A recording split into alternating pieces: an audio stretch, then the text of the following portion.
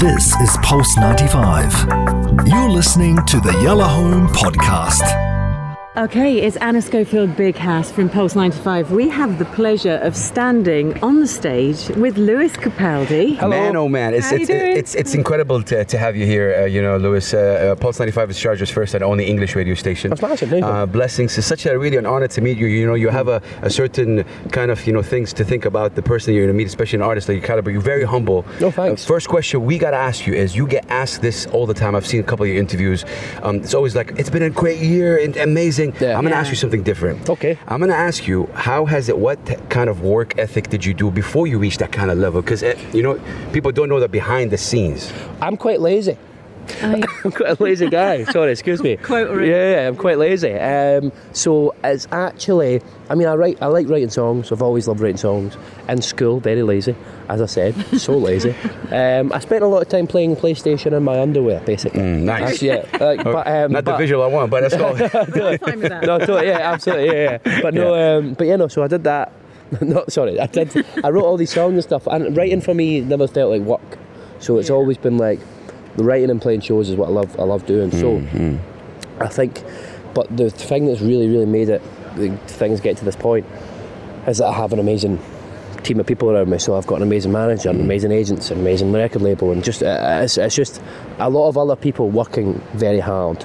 Did you build them up, Lewis, or did they sort of come to you? This amazing team. Have you handpicked them? Yeah. So my manager came to me.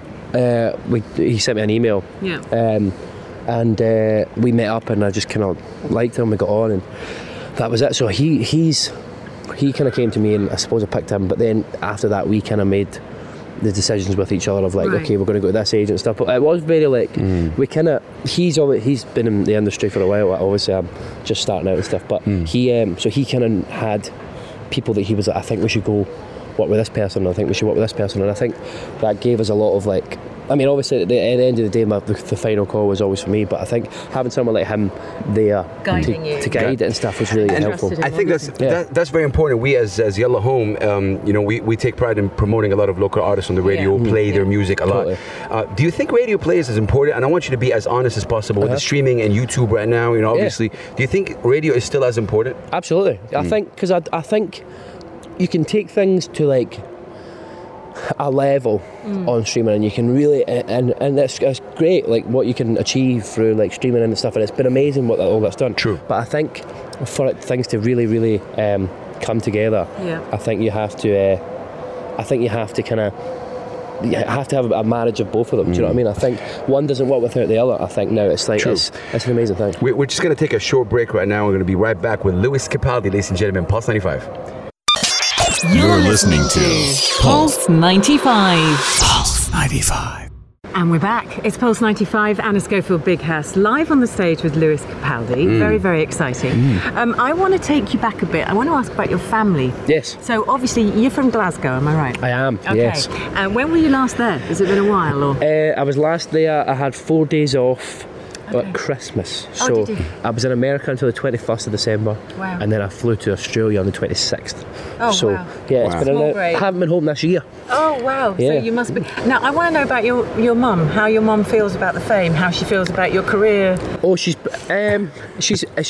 She was in the newspaper in the UK, and she does not enjoy having her picture taken. And someone took someone took a picture of her watching the gig, and she looks so angry. Like, she looks like she's having the worst time at my show. It's ridiculous. Oh no. But yeah, so she was quite mad at that. She doesn't like that. But she's very glad that I'm having success with it, and things are all going well. Talking about success, man, there's a lot of singers and songwriters that listen to the show. And we've got a question from Fafa, who's an Emirati singer-songwriter. She's going to be here, with us, and she's a huge fan. Her question actually was, how were you able to break that stereotype of what an artist should be like in 2020 or 2019? There's a certain, things that you're able just to be yourself, and then khalas, done, and you break it. So just do it. Yeah. No, I think nowadays people want you just to be yourself. I don't think it's just me either. I think people like Billie Eilish and Lizzo as well are having great success off the back of just being who they are. Yeah. And I think I'd never really thought about it as like,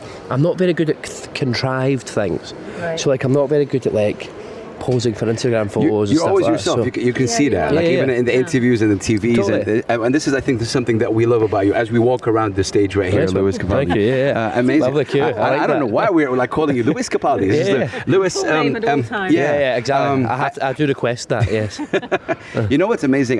We got to ask you about the fact that you're making history here. You know, Al Majaz Amphitheater fills around 5,000 people, sold out show. How do you feel about the fact that you made it to this region and to Sharjah, which is known to be the cultural capital of the UAE, and at one point the cultural capital of the Islamic world? Yeah. How do you feel? It's incredible. I never thought my music would ever take me here. Like, do you know what I mean? Take me anywhere outside of the UK. Do you know what I mean? So to be able to come this far from home is incredible. And I think it's just like I was saying to someone earlier, or someone said to me earlier on, it's a weird thought to think that a lot of people who are coming to the show, like, English isn't going to be the first language. True. And I think that's incredible. I think it's just a testament to how music can bring people together. Of like, this, I mean, to be fair, my English isn't even that good, so don't, especially not with this accent. Darling. Yeah, exactly. But like, but yeah, just the fact that like people can, whether or not the songs are in anyone's first language, it's amazing that people can still relate to it and connect to it. And in a also way. they will be singing along. Yeah. I mean, that's what's amazing as well. So it's not their first language, but they will be singing along. So in terms of the fact, I've got to mention it. I mentioned it in the telephone interview, but also, you know, you have been nominated for 4 Brit Awards, which is huge yes. in the Nice UK. one. We're proud of you, man. Thank You you. are the best-selling artist of 2019. My kids are losing their minds for you. They're going to be here tomorrow. Brilliant. They're literally, you have made me mummy hero. Oh, nice one. Thank you for that, Lewis. don't worry. Thank Oh, you. good. In terms of, you've already done this. You're 23. You've already got these nominations. You've already, you know, got this and got that. You were the first person to sell out a gig, and you hadn't even released an album. Things like that. What is in your mind for achieving next year? Is there something that you love? Oh no! I'm just so terrified. No, Where can you go? Like, it's crazy. Well, saying that, this is the first time. So we've just done tour around Southeast Asia, and obviously now we're here. So these are big things I'm ticking off here. Like to be able to come to these places for the first time. Because I'm not going to release any more music this year.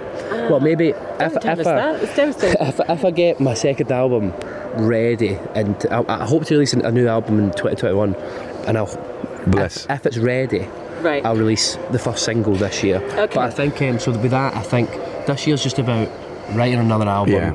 I'm playing some of the biggest shows of my life this year, so it's like those are like big things for me to tick off. Do you know what I Man, mean? listen, if somebody's watching your career, you'd learn that to be yourself regardless of what, even if the whole society is against it, you're able really to be a living proof of that. Thank you.